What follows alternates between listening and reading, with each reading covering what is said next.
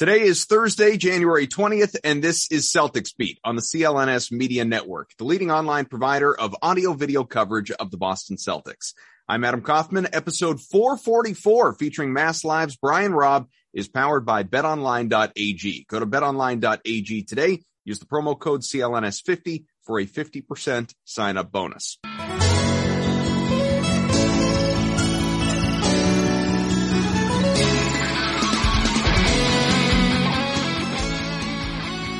All right, we are back. Another new edition of Celtics Beat. We appreciate everyone hanging out here with us. Adam Kaufman, Evan Valenti are used to the two of us, but joining us for the first time in a while, despite how often I bug him, we have finally been able to sync up. He's part of the CLNS family and, of course, a beat guy for Mass Live. Brian Robb, our good pal, talking C's just ahead of the trade deadline a few weeks away. How are you, man? Good. I missed you boys. It's, listen, the schedule in dad life is a little more complicated, unfortunately. For sure. So, thanks for having me back. No, nobody's going to fault you for that. I mean, you get enough going on your plate too, outside of Celtic schedule, dad life. You get your own podcast along with all the writing that you're doing. How is Winning Plays going? It's good. Yeah, we're cranking away once a week still, and obviously plenty. I mean, a lot of bowl talk this week on there, so definitely check that out. I'm sure we'll get into that in a little bit, but the premier bowl podcast, folks, is Winning Plays.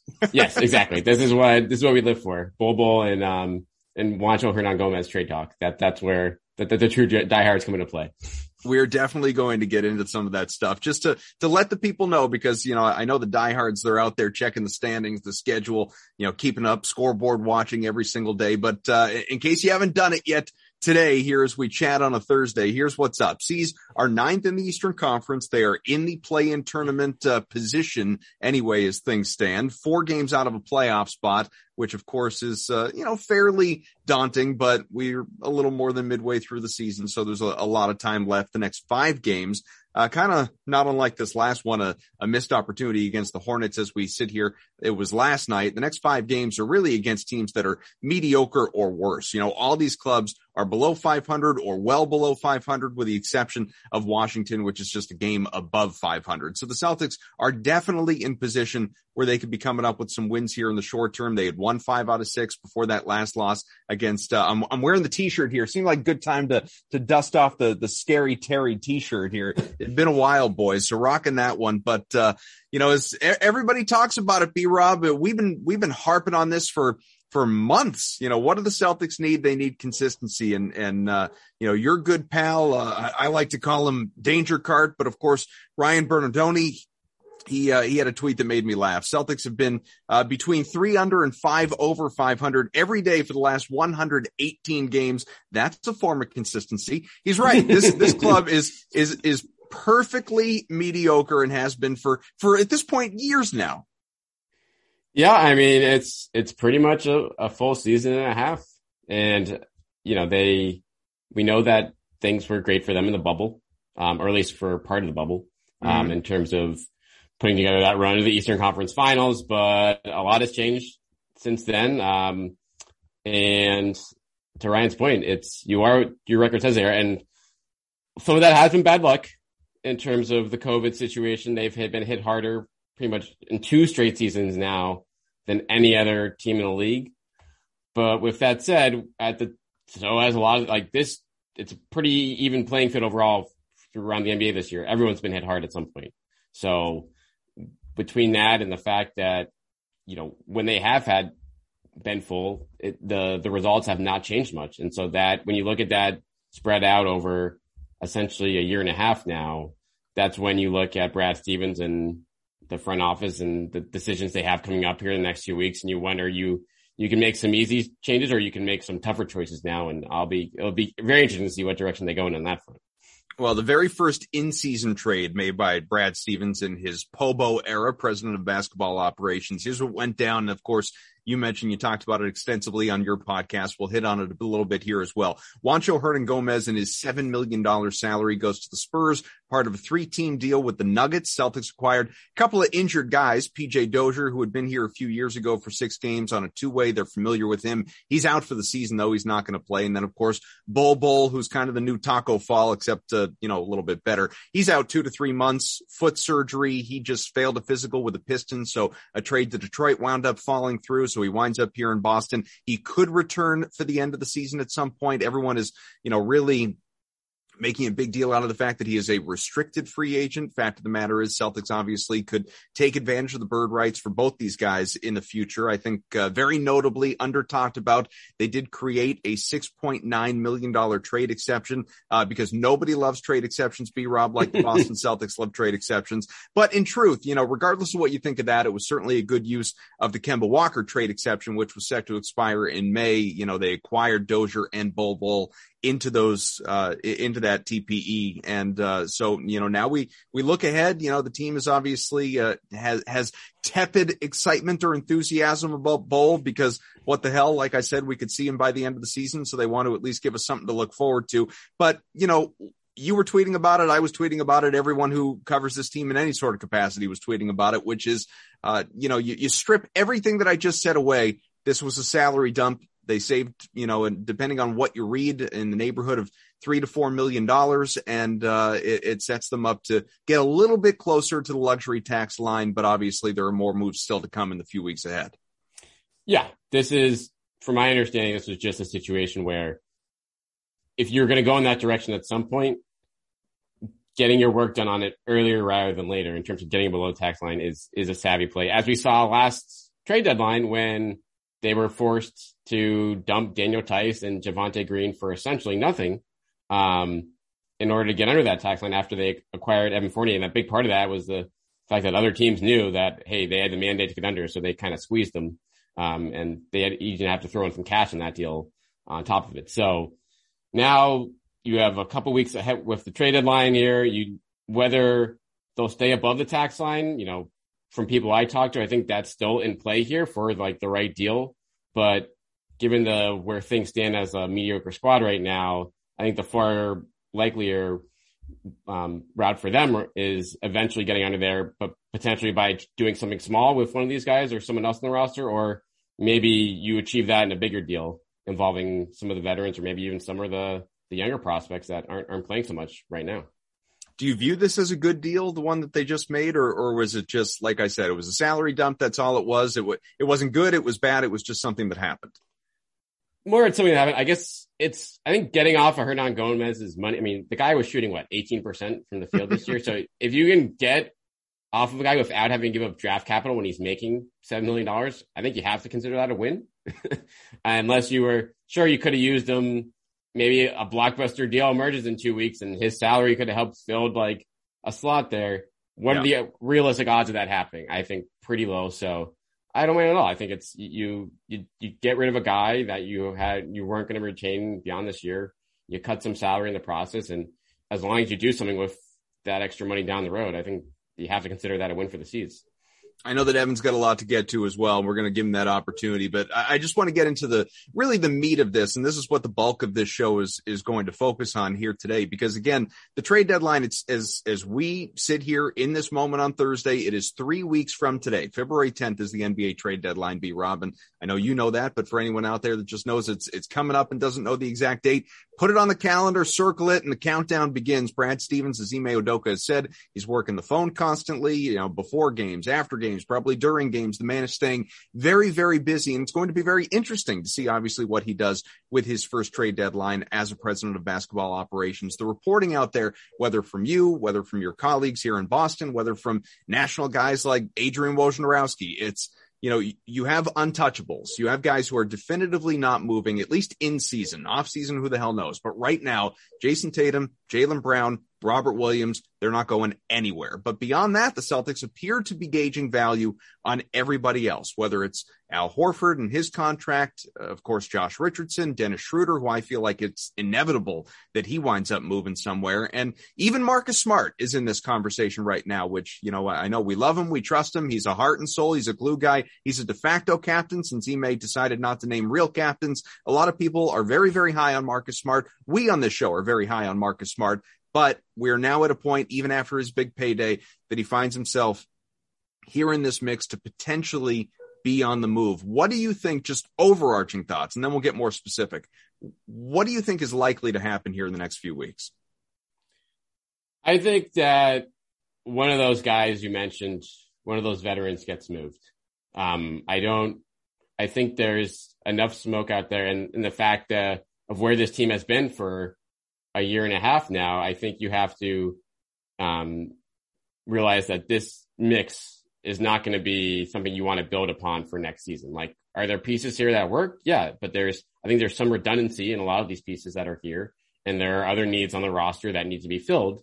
It may not be adequately filled by the youth or, other areas that you can use in the offseason, whether it's free agency or the mid-level exception stuff. You're not going to be able to adequately fill them and get this team back to a contending level in the Eastern Conference. So when you do that, you have to figure out here, okay, what can I get for these guys? Can we potentially sell high on Josh Richardson when he's having a nice bounce back year and maybe some contender thinks he can put them over the top and we get a little more than we thought for him?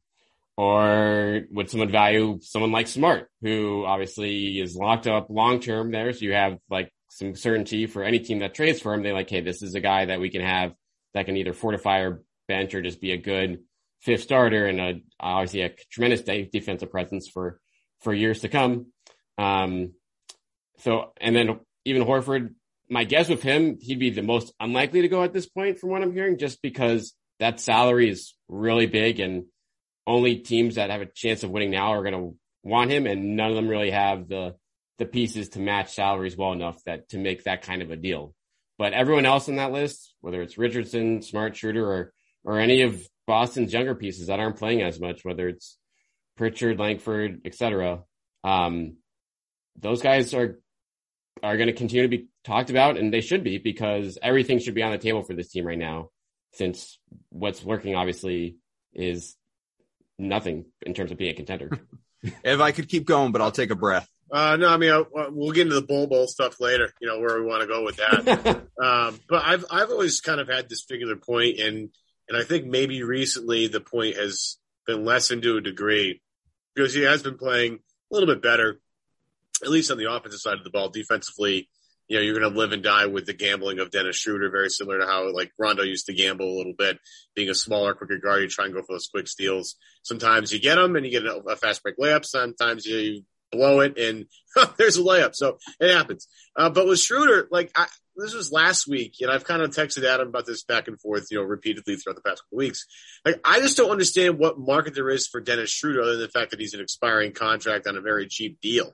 I'm not sure how much value that has around the rest of the league. What have you been able to find out in terms of where Schroeder, or maybe it's no, they're just praying that there's someone up there that will take him off their hands and open up more time for Payne Pritchard, who I believe deserves more playing time, because every time he touches the ball, it seems like things go much better. But what is your assessment, Brian, in terms of where the rest of the league is at with a guy like Dennis Schroeder, who I don't think has a ton of trade value really at all, other than an expiring contract? Yeah, I think your suspicions are dead on. From what I mean, there's a reason why he was available for $7 million this offseason. And that's because, he's a useful player, but point guard around the league is a very deep position. And if you look around playoff teams in both conferences, most teams are very much set at that position, or have guys that are either better than Schroeder, or they're just more invested in developing than Schroeder. And so you look at that, and then you look at rebuilding teams, and then it's well, what do you want to do with Dennis Schroeder? You're not going to have interest on him on a rental. So that does pretty much shrink his market a lot. And I think, a pair of second round picks, is, I think, realistically what maybe the best offer the Celtics get, if that, in all honesty. I mean, Schroeder is playing better. The offensive numbers he's putting up as a starter are quite drastically better than what he is all coming off the bench. So how that factors into things going forward, we'll be very curious. But if I'm the Celtics, and that's why I think gauging value on everyone, because say you get a solid offer for Smart, and maybe you can retain Schroeder as a starter next year because he wants to play at a far cheaper number.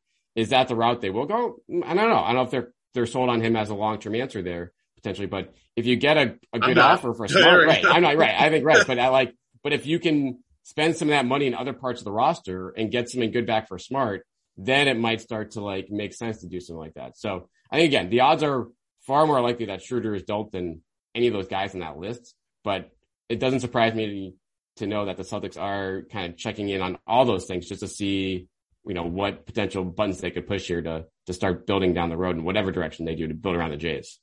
Well, we'll find out in the days and weeks to come, obviously, what's real, what's due diligence. You'll have reports, Woj and Shams and everybody else. We'll find out. We'll get an idea of, whether when there's smoke, there's fire versus, it's just talking heads on the radio, on TV, or on the internet, having a little bit of fun on Twitter. But, I don't know. The Dennis Schroeder thing is just so interesting because you could make a case. You could look at this in a lot of different ways. You could make a case that they have a higher ceiling just again this year with a guy like Schroeder versus not. Some would make the case otherwise because of obviously the liabilities that Evan talked about. You could argue for him being the starter even when Smart returns and Smart coming off the bench. He certainly thrived under Brad Stevens as a sixth man before becoming this team's starter. Obviously, in many ways, Smart is more of a playmaker. Schroeder is more of a guy who's got, an offensive touch. We've seen it recently with the opportunity, but I come back to this kind of core thing, which we've been talking about in this show a ton throughout the season, which is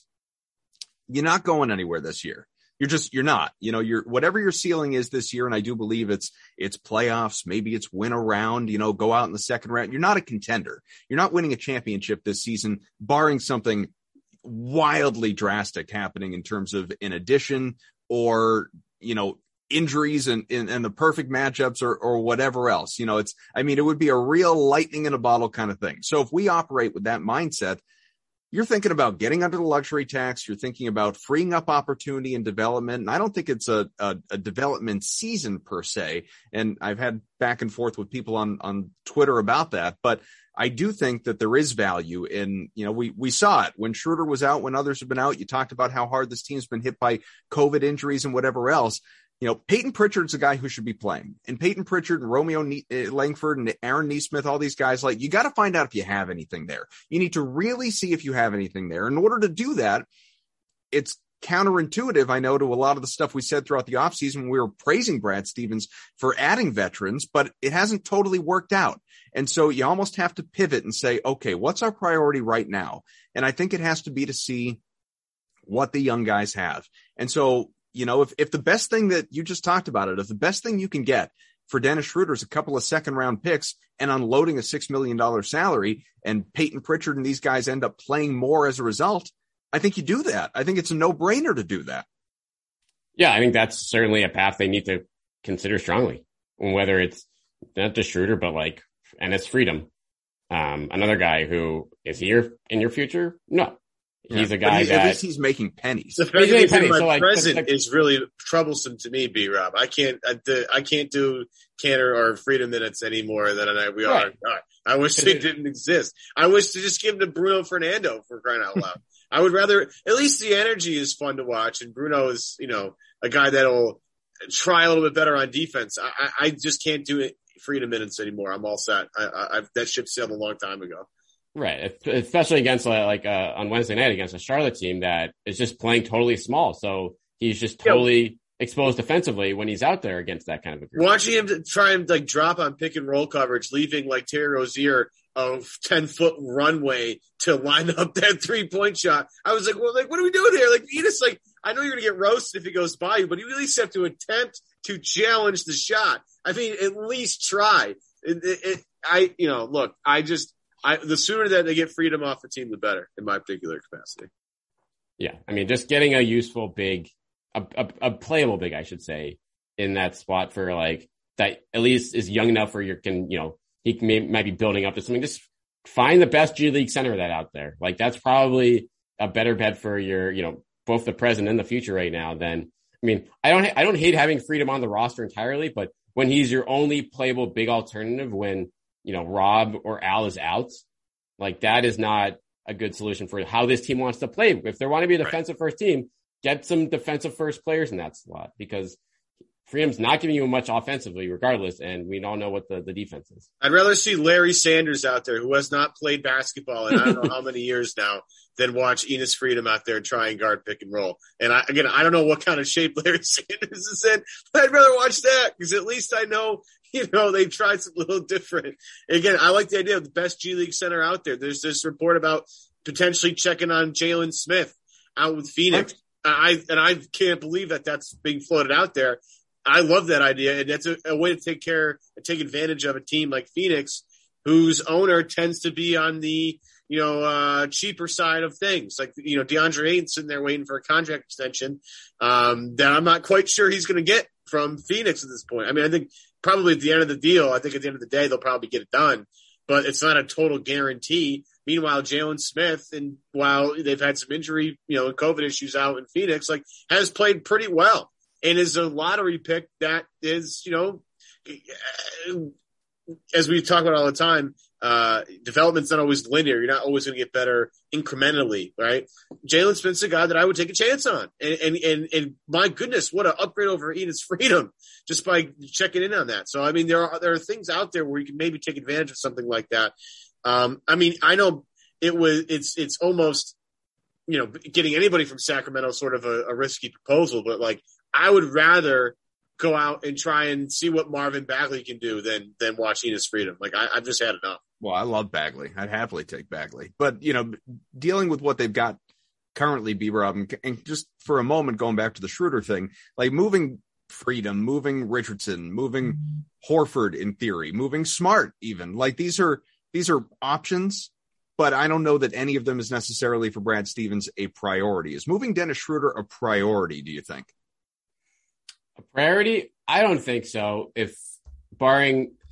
I think the fact they got down to just $2 million above the tax right now, so they can kind of get all the way there without, moving a significant piece of salary. I think that makes moving him not a priority at all. It's a priority if you can get something good for him, if you can get solid value, and I do think playing Peyton Pritchard more is a priority for them in the second half of the season now that he's gotten out of the slump that he was, mirrored in November. At the same time, I'm not convinced that Brad Stevens is set to give up on this season. Just based on how his mindset is as a coach. He was never, from what I heard, especially early when he just got hired, he was very much an advocate for hey, don't blow things up in the middle of the season on me. And that's, especially when the year they, turned things around in the second half, they got Isaiah and stuff like that. They could have sold a lot more in that year. And he was not one of that. He was no, we need to start something. We need to start building something here. So I don't know if he's going to take a similar path with Ime here, thinking, hey, we've had a lot of adversity here in the first half of the season. The metrics, the analytics say that we're better than our record shows based on how much we have absolutely crapped the bed in these fourth quarters. Yeah. Now, whether that's a result of the players or whether that's a result of bad luck, it depends on who you talk to. They do have a track record there of that being more on the players based on the fact that last year they weren't good in that area either.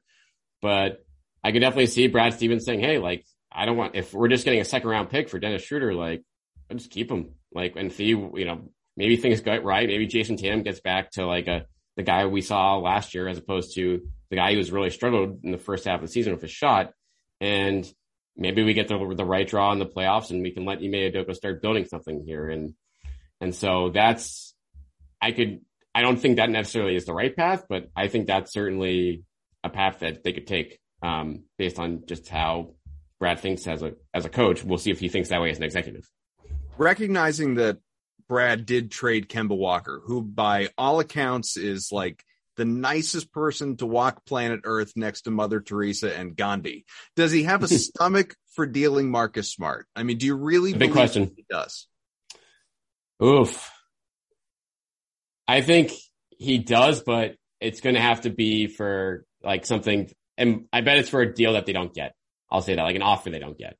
Mm-hmm. I don't think he's going to, if he's on the fence about it, my inclination is that he'd be, ready to keep him over that. But I mean, you do wonder still, no one will say about it, but you think back to Smart's comments publicly back in the beginning of the season where he kind of threw Jalen and Jayson under the bus.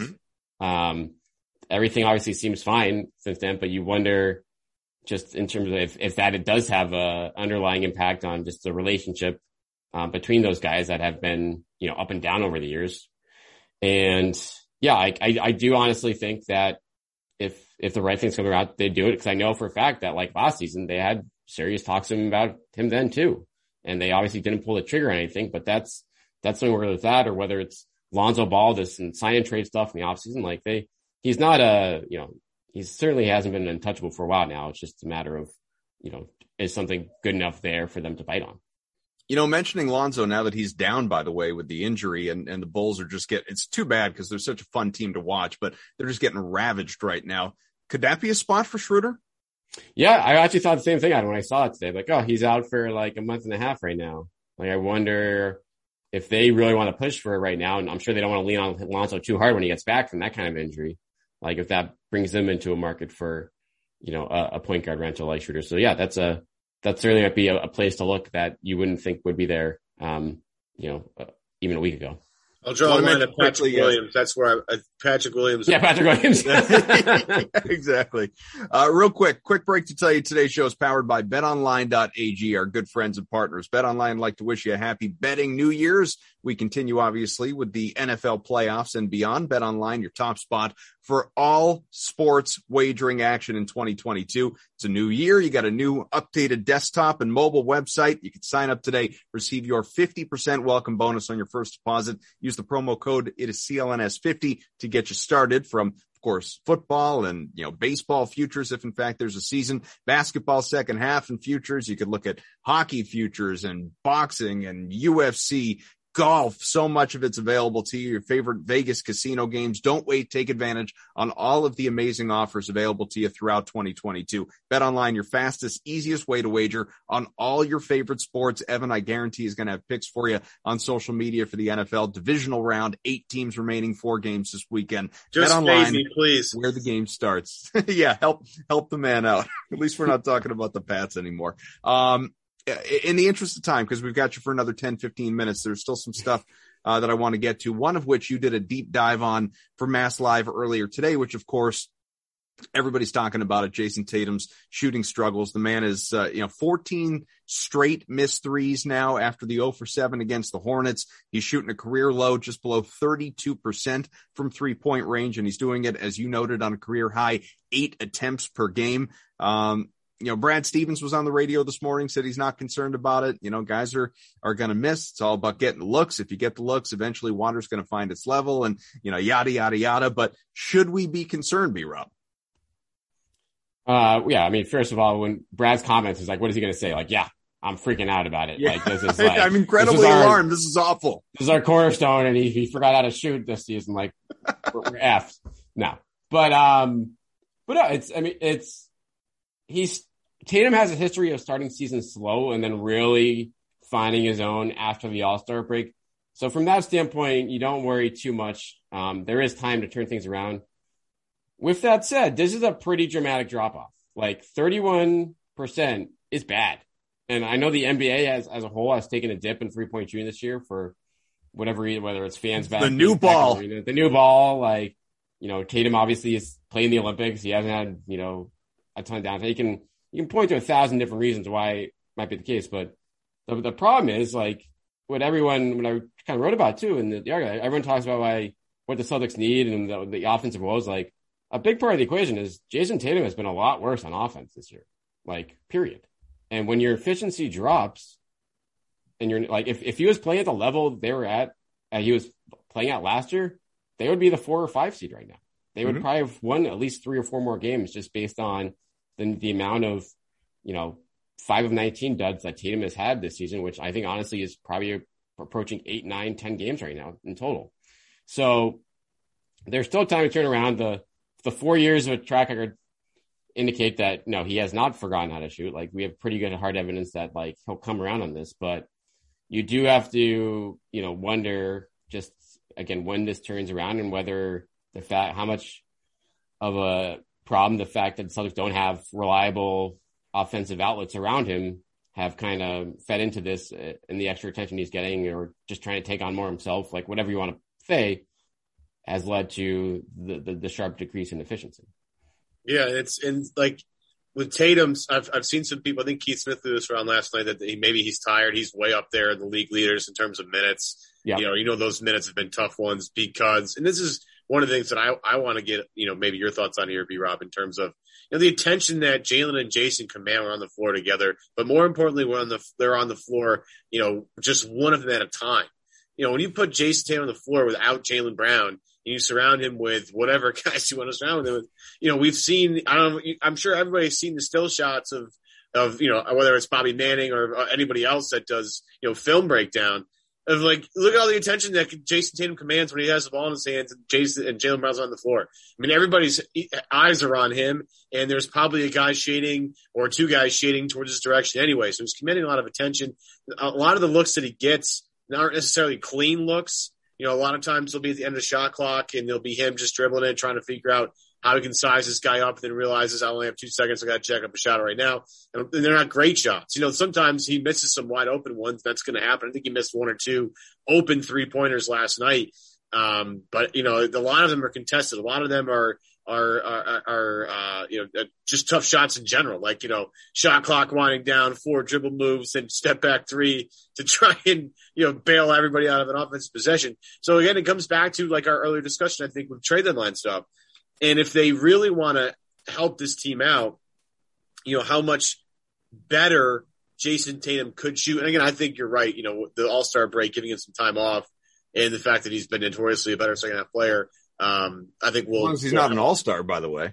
Well, yeah, he'll probably, I think he'll get it. I think we could talk about that probably as we get closer to the All-Star break. But I think, some time off would be great. But I think helping him by putting some better shooters on the floor, in whether that's via the trade market or promoting Sam Hauser or whatever you have, there is a way to make his job a little bit easier. There are roster tweaks they can make to make the number go up as well. Am I wrong on that? No, absolutely. Putting Hauser's a perfect example. I know he hasn't had many opportunities, but that's a guy that teams are going to have to respect from 3. And what, he hit 8 in the game the other day for me? Yeah, he's right. He's, or at least you have to find out if he, G League isn't going to translate necessarily. We know that far too well, based on Carson Edwards. Anyone? Right, exactly. But at the same time, you at least putting a threat of that on the floor will help teams, and there is a balance for that. But at this point, Ime is very much relying on the veterans right now, and so that's a situation where either Brad has to have that conversation with Ime. Ime, I'm sure right now just he's doing what he's doing. Like, Brad's probably pretty hands off there, but if Brad makes some decisions with the roster, the trade deadline, to take out some of those guys in the equation, to your point, Evan, that makes things, you have one option if you're Ime Udoka, and that's to put more shooting out there, because your alternatives as far as veterans are gone. So 2 quick questions that we got on social media, and I'm just going to kind of paraphrase a little bit to combine some in the interest of time. But, Scott had asked about best good passing point guard role that fans are clamoring for. Someone else had asked about, is Brad delaying the deal for that playmaker with important games before the deadline? Who realistically is a guy that they could get, as far as a true point guard? Or are there specific guys that either you're hearing about that could be on the block that would be good fits for Boston, or that you just believe in your own research and reporting that you think are guys that are worth targeting for the Celtics that are realistic? It's hard to see guys. I mean, I know for a fact that the Celtics, there are guys that, and this is true for any team, there are guys out there they think that are undervalued, that in their system could be better. And they, Brad Stevens had a pretty good history during his coaching career of, making the most out of those type of guys, whether those free agent reclamation projects or, someone like Isaiah Thomas, obviously. Sure. And so finding those guys, I think the problem now is finding those guys with the assets you have is going to be tough, because anything you spend right now, if you are interested in a Bradley Beal offseason chase or a more, impact player in the offseason, any asset you use now in that front gives you one less thing to bid with, in this offseason. And there is some value of getting that guy in the door mid-season. But at the same time, unless he's on a long-term deal, what do you really, we already talked about the season. Like you said, Adam, what's the actual ceiling here? Even with an upgrade or two to the bench, realistically, second round if things break right. So I think based off of that, I would be surprised if they bring in a starter level player on that front. I would not be surprised to see them bring in a Jalen Smith type, if you will, someone who's underutilized with their team, whether they've been buried on the bench or just haven't, gotten opportunities. Someone like that, bring in a couple guys like that might better fit around Jaylen and Jayson, I think that is the path they'll go in, where that's going to just be shooters or, an extra point guard. Again, depends on what they do with the other guys at the deadline.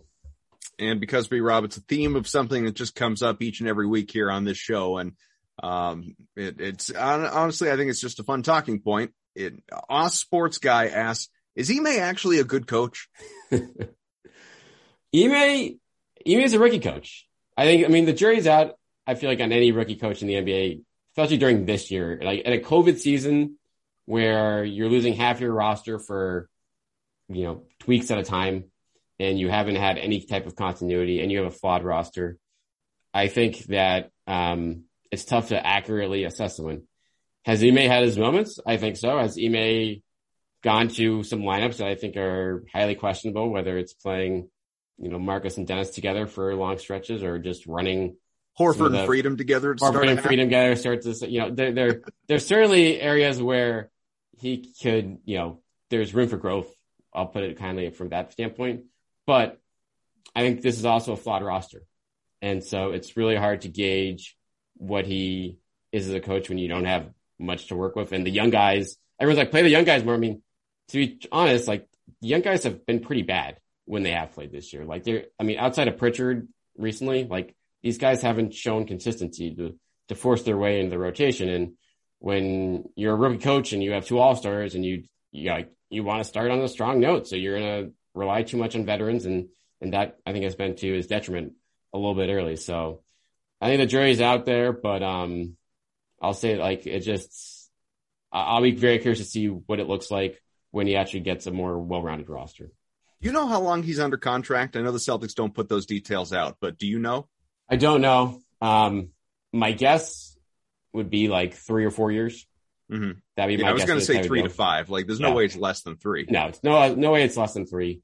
And I would imagine that it would be in. I think that's the perfect range for any first-time head coach. You're not going to go longer than 3 or 4, but you're going to give some security on that standpoint. And I think from what I've heard, like the locker room is still like very much with him. Like they're buying into him, and that's not a surprise based on the advocates he had to come here in the first place, but that's obviously important too. I got a real quick one before we let B-Rob go here. Yeah. I want to create a new segment, and Adam, you'll be familiar with this. It's called What News is About to Break After We Stop Recording this podcast. So, Brian, Robb, either do you have news to break, or can you guess at what news will break following this podcast? You need to be aware, B-Rob. I would say it's unbelievable at this point.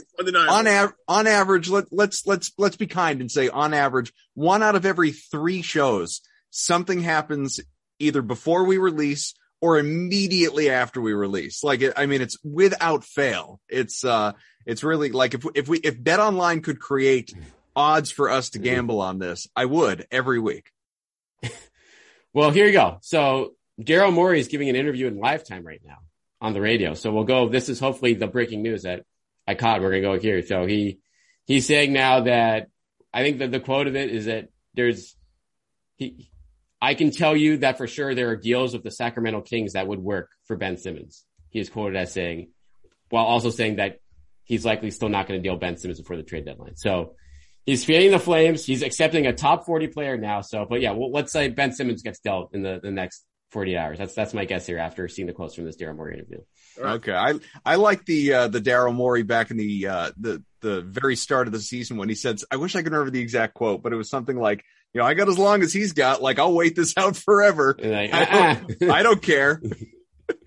We'll see. Man. With Joel Embiid putting up 50 points a night, it's going to be, Yeah. You just can't wait till Ben Simmons goes to a new home and all of a sudden he's just taking 6 3-pointers a game. That Embiid step back 3 was freaking unbelievable last night. I couldn't believe he did that. Unbelievable. Breathtaking. Yeah, he's pretty good. Between that and the Joker cross-court pass, these bigs, I tell you, they're decent. Ridiculous. Pretty this good. show's powered by betonline.ag. Go to betonline.ag today. Use the promo code CLNS50 for a 50% sign-up bonus. We always tell you way too late. Rate, review, subscribe to the podcast, iTunes, Make wherever fun you of find us. us. We greatly appreciate it. What's that? Make fun of us in the whatever it is. Yeah, dump all over us. Just, give us 4 or 5 stars in the process. You can say anything you want. You throw 5 stars in there, say anything you want. I don't care what it is. I love it. And make sure you check out the Winning Plays podcast, part of the CLNS family as well. Robb, and is it just you and Rich Levine right now? Is Pina still part of this thing?